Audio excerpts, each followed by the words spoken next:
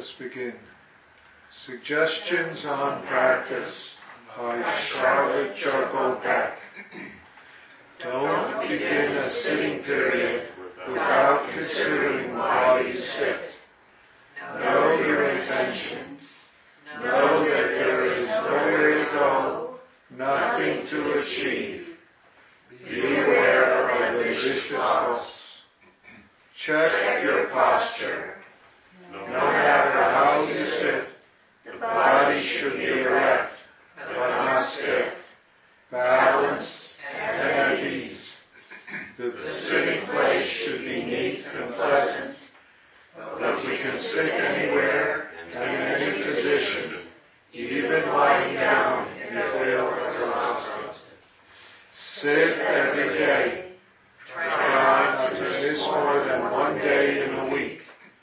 If resistance arises, it is a normal part of practice. Be aware that it consists of thinking. Like all thought, it need not dominate you. Just observe it. Feel it in the body. And do not bully yourself, ever. Once a week, sit 10 to 15 minutes longer than you want to sit. Don't become obsessed by sitting. In no case should one's work or family responsibilities be neglected in order to sit. When upset, don't avoid sitting. Hard as it may be, it is crucial to sit when difficulties arise. Know that sitting is simply maintaining awareness of body and mind. Be aware of any desire to turn sitting into an escape from life by entering peaceful, trance-like states. Such states can be seductive, but they are of no use.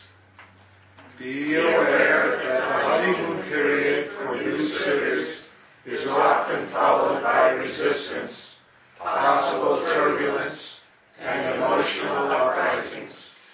Just continue practice with particular emphasis on feeling your bodily sensations. Be aware that achieving something in sitting, such as special clarity, insight, calmness of mind, is not the point. These may occur, but the point is your awareness of whatever is happening, including confusion, discouragement, or anxiety. Keep your practice to yourself. Don't attempt to teach others. Do not proselytize. Leave your friends and family alone. There is an old saying, let them ask 3 times. What you can give others is how you live. Don't spend your sitting time in planning. Nothing is wrong with planning per se, but set up another time for it. If you hear planning thoughts when you sit, label them.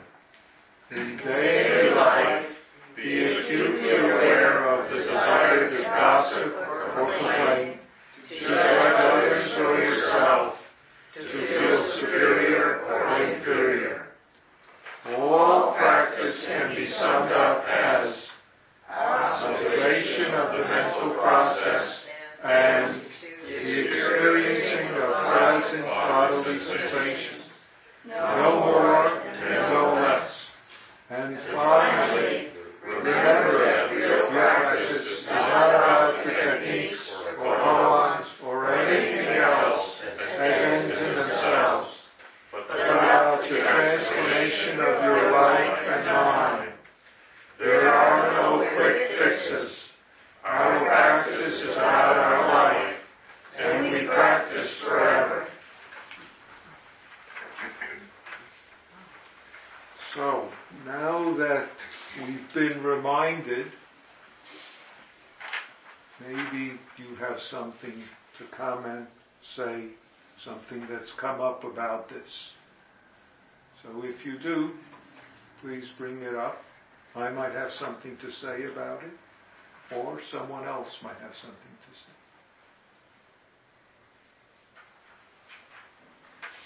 brought up resistance to you on the second day. Mm-hmm. I came the first day very excited. The second day it was too early, it was too cold, it was uncomfortable, it was dark. I can say I've done every one of these things on her list. Yeah. And she's done every one of these things many times in many forms, which is why it's there. Because this is what we as humans all share in various forms, in our own particular forms, and yet practice is about being human and about embracing the human condition in the midst of the various ways that, if I say cause and effect, all these ways of avoiding our life come up for us and we play with them. And that's exactly what she says. All practice is summed up in one: observation of the mental process, noticing it, labeling it, various forms of observation, and, in a sense, opening that up to the experiencing of this moment, of present bodily sensations. Whatever is helpful and supports us in that, whether breathing or other ways, it's always about that. No more and no less. Everything more is really ways of doing that. Everything less is not quite adequate for the practice of what being human is. And that's what Zazen, that's what practice is. Being human. And therefore every human is capable of it in our own particular way. And every human can fall into any of these, what should I say, byways, avoidances.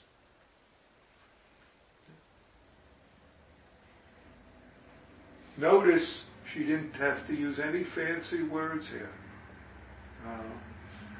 Some people might find this offensive, but there's no fancy words, nothing there. It's very simple.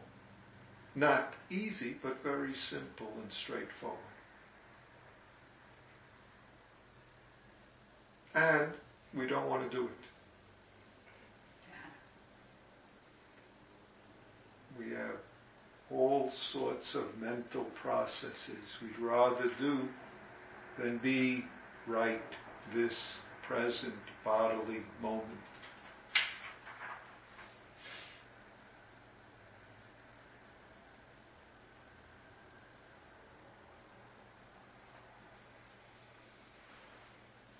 In that first line there, it says, don't begin a sitting prayer without considering this. Mm-hmm. When I first read that, not today, but at a previous time when I first read that, I thought, well, I'm supposed to have I'm supposed to know why I'm sitting. And I was trying to figure it out, Mm-hmm.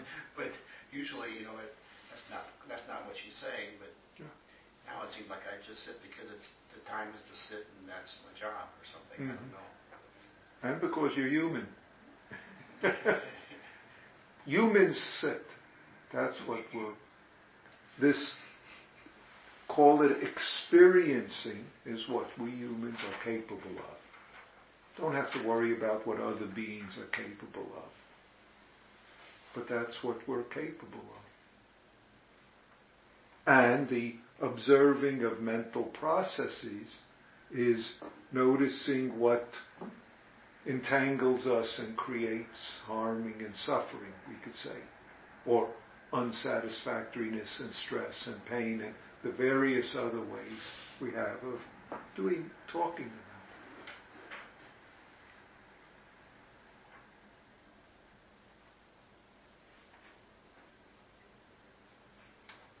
Well, to ask a question about that first, what Jim just talked about, the considering why you sit would be the same then. She's not saying that you should consider why you're sitting today as opposed to why you're sitting. yesterday or tomorrow. That's right. And notice what she says right after that. Know that there is nowhere to go, nothing to achieve. Because if you have, I'm sitting in order to go such and such state, achieve such and such state, then we're already entangled somewhere. That's important to notice that that's what we're believing. See, that comes right after that. Be aware of ambitious thoughts. Oh, I'm sitting because I'm going to become the best person in, etc. See? I mean, those are broad categories, and it's our own particular flavor of those that get us in trouble if they're lurking in the background or in the foreground. Or underground, which is often where they lurk. But I guess we all have intention. Yeah. We all have a reason why we're sitting. And then we get to notice that. And then we see if it's something that gets in the way of us being this experiencing life moment. Or if it supports us in being who we are. Whether it's highfalutin or lowfalutin as an explanation. Whether it's something that's a hindrance or an obstacle or a blinder, or whether it's what's so.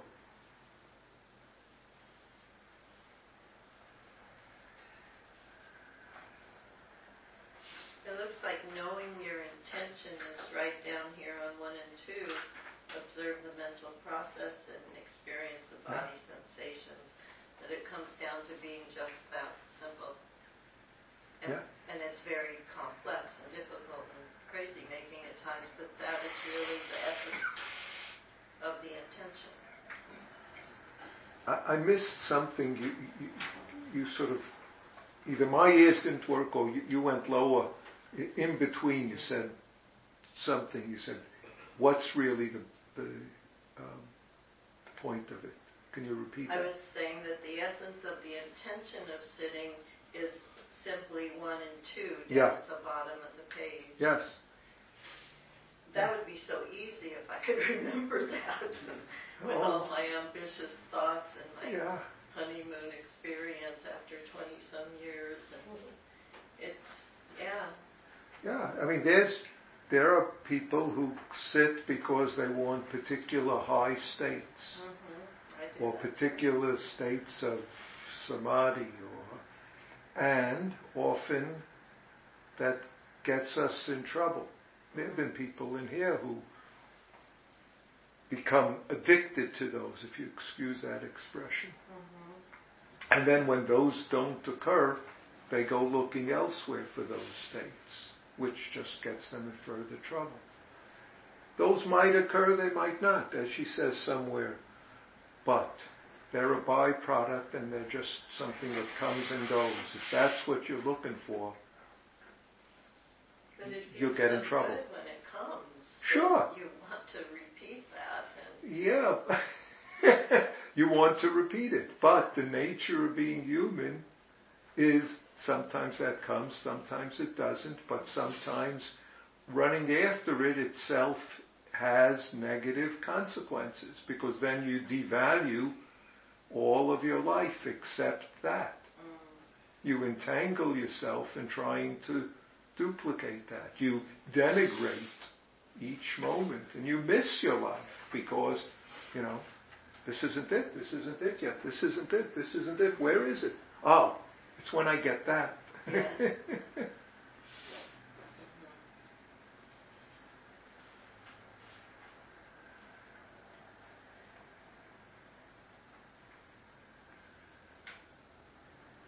Maybe you could talk about meeting your resistance but not bullying yourself.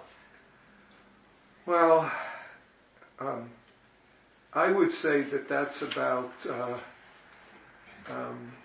when we bully ourselves, we, in a sense, add denigration and judgment onto the resistance, and we think we have to do something with it. So it becomes another kind of mental game as opposed to experiencing the way this bodily, including resistance, circumstance, moment is. Because if we run from anything or bully ourselves about anything, then what happens when that arises in our life? Then that entangles us. Then that creates suffering and harming for us.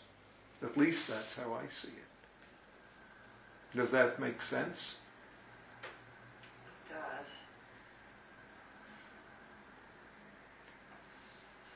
Do you mean like if you say like call yourself stupid for getting caught, in a fantasy or something for a long period of time, then just to label that? And then experience that. Be the experiencer. Yeah. Sure, we could call ourselves all sorts of things, but I don't know that it does good in life with others or in life with ourselves, so to speak. To call names and belittle, despite the fact that people love to do it on Twitter and elsewhere.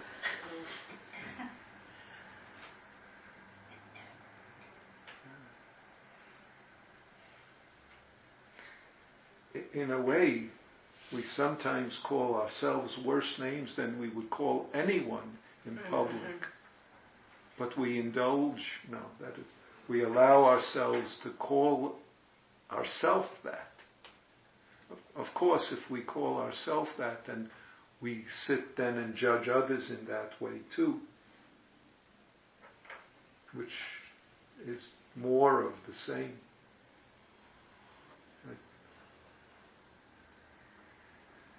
Yeah, she talks about that. In daily life, be acutely aware of the desire to gossip, complain, to judge others or yourself. Acutely aware.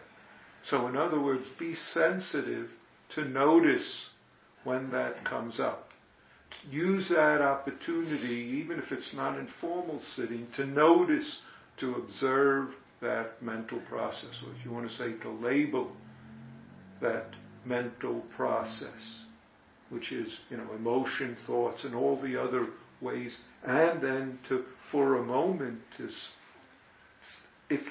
I say it this way, to stop, but I don't mean stop, but to be the experiencing moment there for a few breaths, even if it's in the middle of the day when you're walking down the street or in an office or in the car or wherever.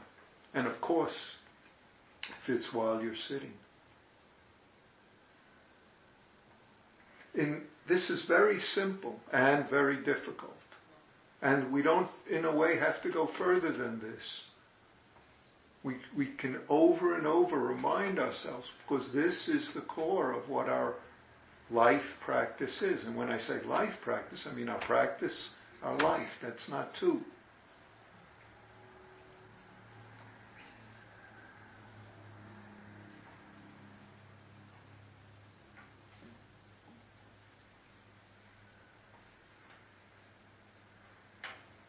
When I have some sort of insight when I'm sitting into, it might be something like I make some connection with, something that's going on, and suddenly it seems, so clear that it's connected to something from, the past. Yeah. I feel like I get so, and I'm not devaluing that. I think that has value, but I think that I forget to notice that it's thinking. And so, because I get so caught up in the fact that, oh, wow, this is, oh my God, of course, blah, blah. And then before you know it, I'm just sitting there thinking rather than, so that's always kind of confusing to me, because I feel like insights into behaviors I have that are not so skillful, and possibly what the root of them is or something is valuable, but at the same time, I don't want that to be the be-all and end-all or something, I guess. They are, and they can be valuable. They come of themselves, and then you can just let them go because you've noticed it. If we make it something of it and then go, that means my sitting's going well, that means, and now I've got to think more about it, then Otherwise, it just comes up in the process of being. It's not because you go searching for that insight. Yeah. Well, yeah. If you're going searching for it, then it's mental processing. Then it's thinking about. That's not. Okay, so not having, like she said, not having achieving mind about it, but just if something comes up, that's okay. See it and let it go. Yeah, yeah. She said it's not the point. It's not. It doesn't. Notice she doesn't say you need to accomplish that or you need to try to accomplish that. Yeah. These may occur.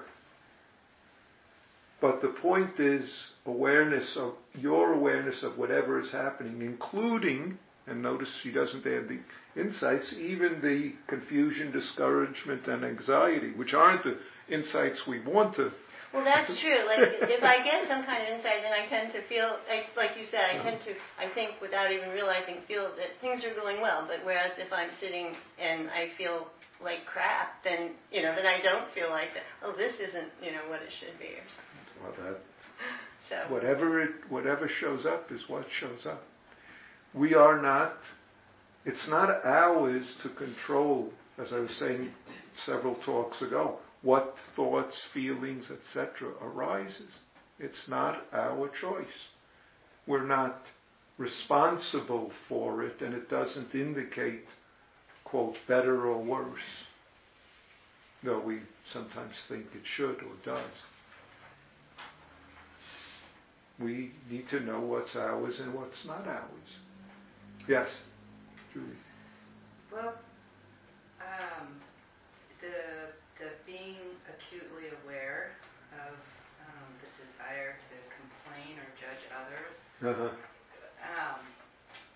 I am completely okay with that, except I don't know what to do about somebody, for instance, like Jeffrey Epstein, because I hate him, and I can't stop myself from, I know it needs to extend to everyone, but I find him to be so deplorable. Do you have anything to do with him? Have you ever? No.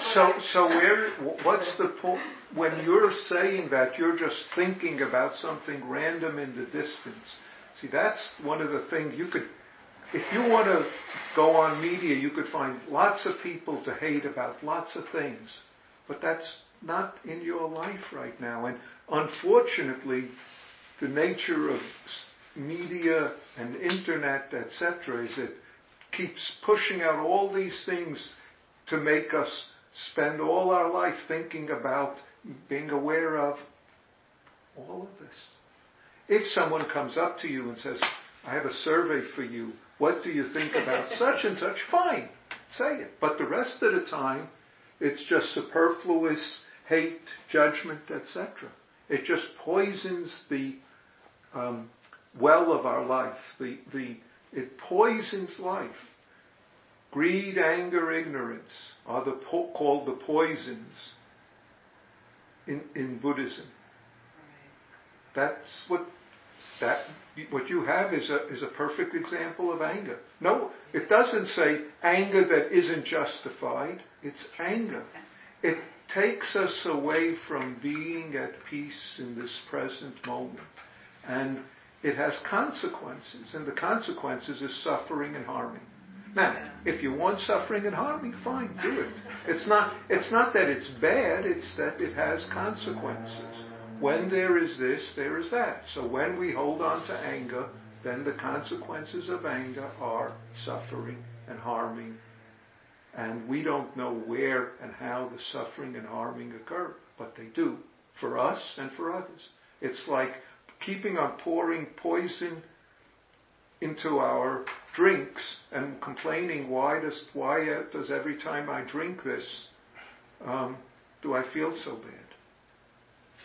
It's like we're stewing in that poison when we keep pouring it in. That's why it's called the three poisons. So then how do you keep, do I sequester myself No. and not see it? Do I repress my feeling? I mean, I have a 12-year-old daughter, and all of the repercussions of my mothering and worrying, and I know that in some cases I am causing it myself, but because of the worry and all of that, but yet I don't know how to negotiate this individual that has this poisonous existence, and how do I negotiate that?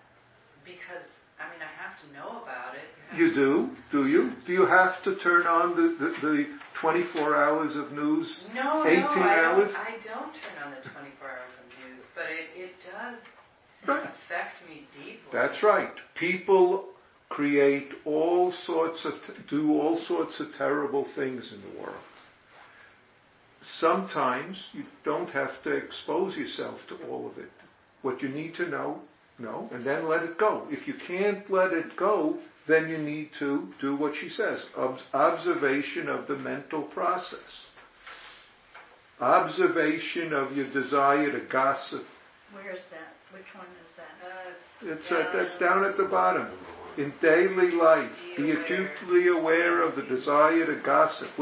You're talking about gossiping about all sorts of people. People maybe in this room that you know about, but people that you don't even know about. The media is always giving you people to gossip about. You want to gossip about Harry and what's his wife's name? I don't know, the prince. Then you can gossip about them. You want to gossip about the other people? You could find there's endless people, and there are lots of people who would love for you to gossip about them, and they'll put themselves up somewhere, and the more gossip about them they get, the more, whatever it is, likes, etc. they get. Or dislikes. Dislikes are just as good as likes. Because it means be acutely aware. She says that. To feel superior or inferior. So we got lots of people we could feel superior about. That's what the media is about too. The media is about poisoning us.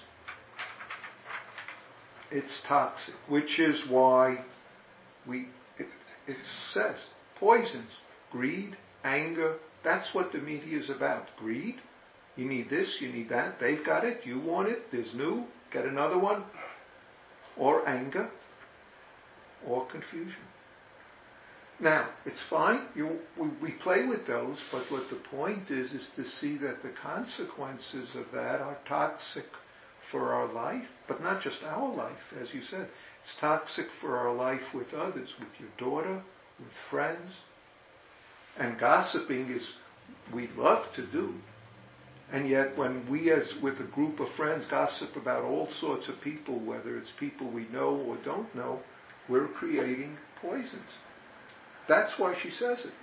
You don't have to believe her. You can continue doing it, but know that it has consequences. So my question then would be more that I don't necessarily have to extend any kind of generosity. I can have my reaction, I can be aware of it and see it and how it could affect relationships and be toxic and all this stuff, but I don't. It's not like I have to extend any kind of genuine, I don't know what the word would be. Actually, you can. Thank you. Compassion. I couldn't even bring myself. No, you can actually. There's great practices called metta practices to extend loving kindness even to. I mean, this is. I'm not big enough. I don't think. The Buddha was wandering through, I've told the story of Angulimala before. There was this famous person in Buddha's time around where he was in a particular state who was a murderer. And he was a particular kind of murderer because he used to collect the finger bones of every one of his victims, the pinky bone, I think, and he would string it onto a necklace that he wore. And he had accumulated 999. And he was going for 1,000. And the villagers where in that area of India were terrified of him. Because he would attack people on the roads and go into the villages, and he was fearsome and gruesome, etc. he saw the Buddha, and he decided, the Buddha's going to be my 1,000 finger bone. So he followed the Buddha, and then he was chasing him. And for some reason, he kept chasing and he couldn't reach the Buddha. So he yelled at the Buddha, "Stop, stop, Buddha! I'm trying to catch you, stop!" And the Buddha said, "I've stopped. You, Angulimala, haven't stopped." People had warned the Buddha, don't go begging in this area because he's wandering around there trying to kill someone. And he says, "What do you mean?" And the Buddha said to him, "You haven't stopped from your hatred, you're killing." I'm not quoting the text exactly, but there is a text. And he fell down and he was greatly disturbed. And he finally decided, "I've done terrible things. Is there any way for me? Can I do anything?" And the Buddha taught him. And he said, "I want to give this all up. Would you accept me as your disciple?" And the Buddha said, "Yes. Give it all up." And the Buddha made him into a bhikkhu with him. And so then so his head was shaved, wore monk's robes, and would go back.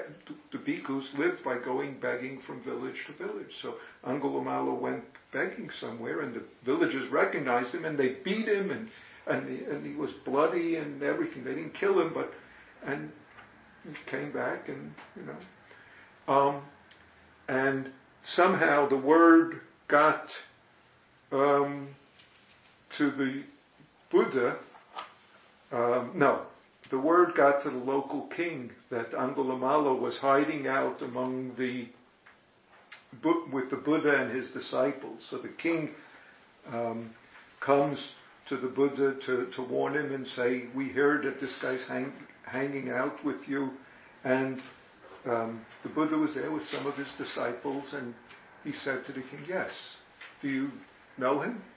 And the king said, "No, but he said, "Here, this disciple right next to me is him. But you should know that he's no longer who he was. And the proof of it is that every time he goes out and gets beaten up, he accepts it all. And therefore, what's done is done." And there's more to the dialogue in the text, and I'm not going to go into that. But yes, so even that kind of terrible, evil, vicious person who himself was wanted to kill the Buddha. There are other people who tried to kill the Buddha. There's various times, but I'll leave those stories. Even his own cousin, Devadatta, who attempted to kill him several times and fomented the killing of a number of his disciples, followers, disciples in other words, but people, either kings who were disciples of the Buddha or others, fomented the killing of them. When he came to the Buddha, even though they had a long history from Buddha's childhood of Devadatta, doing violence or attempting violence at the Buddha accepted him as a disciple, even though later on he caused major schism among Buddha's disciples, and then again attempted to kill Buddha, till finally at some point in the midst of one of his attempts, he himself got killed, Devadatta. But this is all, it's all in the text. I'm just summarizing. This is, so we're talking about people who tried to kill you. Not just once. And yet, now I don't say any of us need to do that sort of thing, but to just see that as an example. So yes, we can try, not just try, express loving kindness to those who we consider hateful, evil. But we can work with that, just as we would want loving kindness expressed, generated towards us.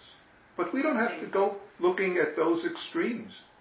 Yeah, I learned about myself, I guess, and my capacity for feeling. And I was so happy at bugs in his, cell. I mean, I learned a lot about myself, I guess. Yeah. I didn't think I would be that happy about stuff like that. Someone being killed. Not necessarily killed, but just suffering. Yeah. It's interesting because as we sit, we discover we sometimes have those hateful feelings towards people in our life. Not just these distant people in the media or in the world where we never encountered, but even people that we've encountered. Sometimes people we don't even know that we encounter, we have hateful feelings towards, that somehow those feelings come up, intentions, and then, just someone who didn't open the door to me, or didn't give me an extra piece of bread, or who knows what. And then sometimes we have it over ancient stories in our own life. We could hold on to grudges about people, even siblings and family members and different sorts. And that's one of the things we discover as we sit, that's our practice to, when those arise, right there, notice the mental process and be the bodily experiencing. And if it helps you, do metta practice, do other practices with that. Because that relieves us, allows us to release anger and hatred, which poison us and poison others. It's not that anger and hatred means that we're a bad person. They naturally arise. That's why it says greed, anger, ignorance when we say in the Gatha of Atonement. We say it, those who express it towards us and those to whom we express it, that's ours. Greed, anger, and ignorance are the poisons that we humans stew in. We stew in variations of them. You can you want to say less, more, milder, more intense, justified, not justified. Doesn't make a difference. Like one there and then there. I just wanted to pick up on what Julie was saying. And I had a teacher help me through that same kind of hating on a person in the media who had done really despicable things equally. So, and I couldn't let it go. And he said, he brought me to this point of saying, you hate the action, work against that in your community. Be a force for change or for support or for encouragement among those groups of sufferers, but realize that the person who has inflicted all this pain has some very heavy karma, and this is that person's life. And you don't have to hate him, but hate the action, he said, not the actor. And that really stuck with me because it gave me something concrete that I could do to work against the despicable actions he was creating by his own life. So that was something that was really helpful to me. We don't know very much about the forces that give rise, but on one hand, everyone is the perfect expression of the cause and effect that their life is, in all the various forms. Everyone. There's a good book, it's an old book called No One Is to Blame, which I recommend if one is really caught up in blaming. It's a useful book to look at. I think I even have a copy in my room. I don't think it's gone to California yet. But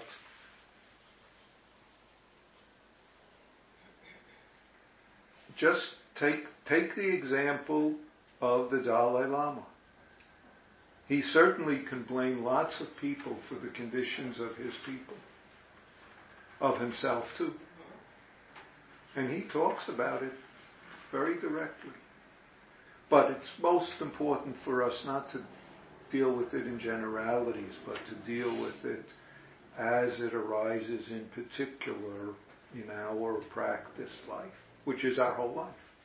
And to see how the poison of that creates turmoil in your life, in your family, among your friends. And I know many of you have experienced that, where members of the family hate each other, members among friends have long-standing or short-standing complaints, judgment, feeling superior and inferior towards other family members. And what happens with that? When the Buddha says greed and anger, confusion or ignorance are poisons, he means it in a literal sense, and we experience it in a literal sense. Which is why our practice with it is observing the mental process, not someone else's, our mental process, and experiencing the present moment bodily sensations that's there. Hi. I'd like to think that what we do here has an effect on the world. If you cease hate, if you and I and everyone here ceases hating for a little bit, if you and I cease and everyone here ceases being greedy just a little bit, in a little bit more, of wanting things to be a certain way, if we do just those 2 out of the 3, that will have a tremendous effect without us knowing how and where. Without us knowing what? How and where any of that happens. Well, that's wonderful. I happen to think that we are in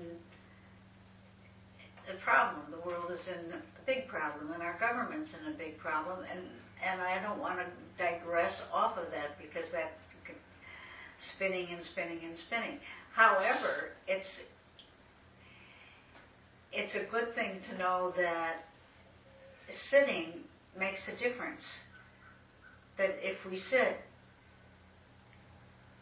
we can become more peaceful, and we can offer that to whoever. Okay.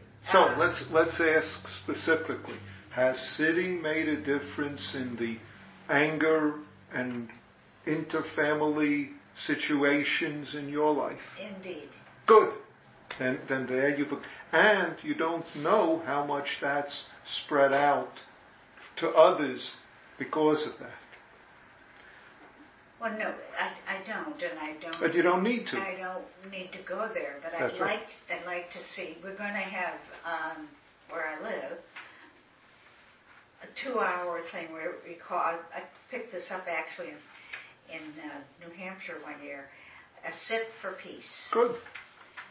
And people it'll be 2 hours. I'll be there for the 2 hours, and people can drop in for 5 minutes if they want, and I'll read some stuff like from, what's that Indian fellow? Anyway. Gandhi? That one too. Read something from the Dalai Lama. And the Dalai Lama, I read the Dalai Lama's book years ago, and I was so moved and impressed that this guy had witnessed all these awful things, and there he is. He tells the story about we and our people or something, is the name of the book. He tells the story without anger, which just blew my mind. It was pretty terrible stuff. If you want to find a text, you could ask me later for doing some metta practice at that peace thing, and you could do it either at the beginning or the end. You've done that before, so. Oh, yes. Yeah. If you say so. Yes, thanks. I'd like to also talk a little bit about the bodily sensations piece. Yes. I don't know exactly what arose that caused this to happen. But when I came here this afternoon for this part of the Sesshin, I started to notice my heart was beating really fast all of a sudden. Good. It's really fast, And it's not something that commonly happens to me. Uh-huh. That I feel that. Maybe it's happening, I'm not aware of it, I don't know. But it felt like really, really fast, and I started to notice that I started to worry about it. Good. And so I think sometimes, we observe the mental process and the experience, but maybe it's also the opposite. Sometimes, just being that bodily sensation, and then what are the thoughts? But I don't know. I just think that for me, I know it's easy for me to rationalize or talk or kind of explain things, but to really just be with that, and whatever that is. And it goes back and forth, like you say. Even though often it's easier to notice the mental process because so many of us are so, what should I say, overwhelmingly focused on our mental processes that it's almost like you go there automatically and then you have to make the effort to notice and open up, so to speak, to let it go, to open into this bodily sensation, the experiencing of right now. And right now isn't just inside here, it's outside all around us. It's hearing the sneezing, it's seeing the light. That's also experiential. But those go back and forth. They interact constantly. So it's not, so being experiential, all of a sudden we might notice the thoughts that come up. Are they going to give me that disease from what they're sneezing from? Huh? Where did that come from? Excuse me. I just picked on what's going on. But, so, yes, you're right. We say it in this way, but she says it's summed up, and even though it says 1, 2, you could say 2, 1, or this A and B, or B and A, or whatever. It's just all intermingled in this being present, and out of being present pops up mental processes. Good. Then again, being the experiential. Out of the mental process, we notice what we're holding on and opening that up to being the experiential, because we refuse otherwise to be right where we are. Experiential and mental processes aren't two different things. They're just, if I say it, facets of the same. Sometimes we see one side, sometimes we see the other, sometimes we see them intermingled. In fact, seeing them is already a step away. It's just being experiential, not thinking about it. Noticing is just a mental process of itself. But you don't have to go further than that. And if your heart has slowed down, great. And if it hasn't, good. And if it's stopped, then you don't have to worry about it.